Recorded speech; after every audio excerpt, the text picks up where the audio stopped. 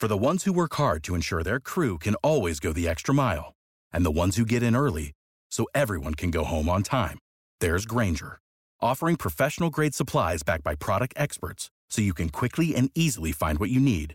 Plus, you can count on access to a committed team ready to go the extra mile for you. Call, click Grainger.com, or just stop by. Grainger, for the ones who get it done. As the year is winding down in Washington, one of the last actions that has taken place is the president signing this TRANQ Research Act into law this week. It passed through the Congress, and this is one of the, if you will, rare bipartisan pieces of legislation where members of both parties are able to come together because it is designed to really keep people safe and ultimately save lives. WOKV's Arielle Hixson, part of our live team coverage from Washington. This is all about a drug that's recognized as a rising threat in this country. Absolutely. President Joe Biden actually signed the TRANQ Research Act into law this week after it passed through Congress.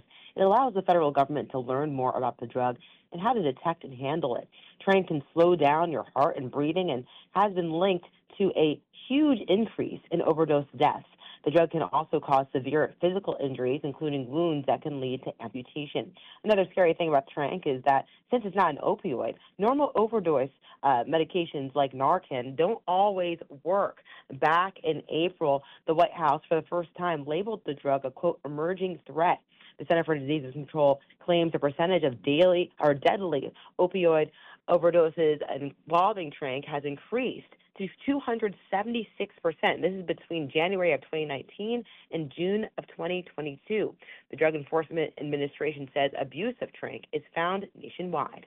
So is there, or does this new law ultimately include steps that local police may be able to take that may ultimately help to keep this from getting off onto the streets? Or is it really more from a national perspective, putting money and resources into place to better understand this deadly, lethal combination? Well, there's two things at play here. The White House says that they're trying to find an antidote.